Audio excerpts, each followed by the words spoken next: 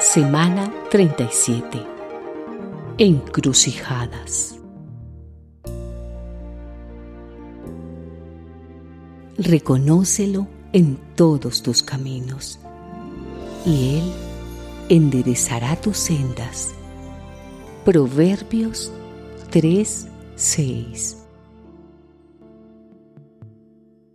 La vida está llena de encrucijadas, momentos y situaciones en las que debemos tomar una decisión.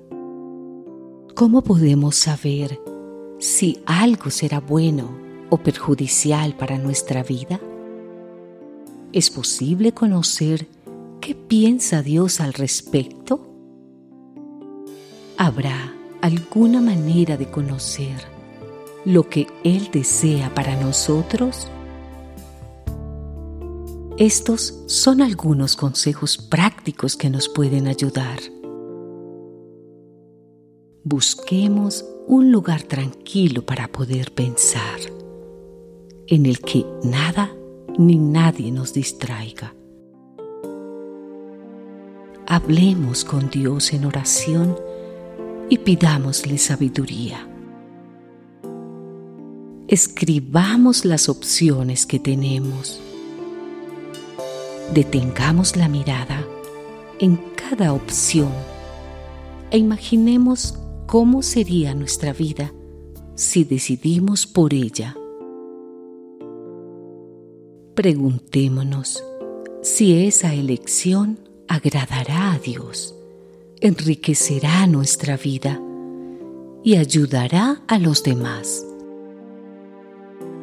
Busquemos consejo en las páginas de la Biblia y en personas de nuestra confianza. No nos apresuremos. Algunas decisiones no deben tomarse de un día para el otro. Es muy importante que le pidamos a Dios que nos ayude y nos permita experimentar su paz, esa tranquilidad que solo podremos sentir cuando hayamos elegido bien.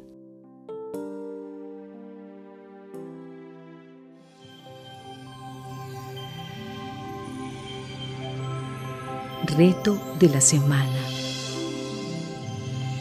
Pon en práctica los consejos de esta página.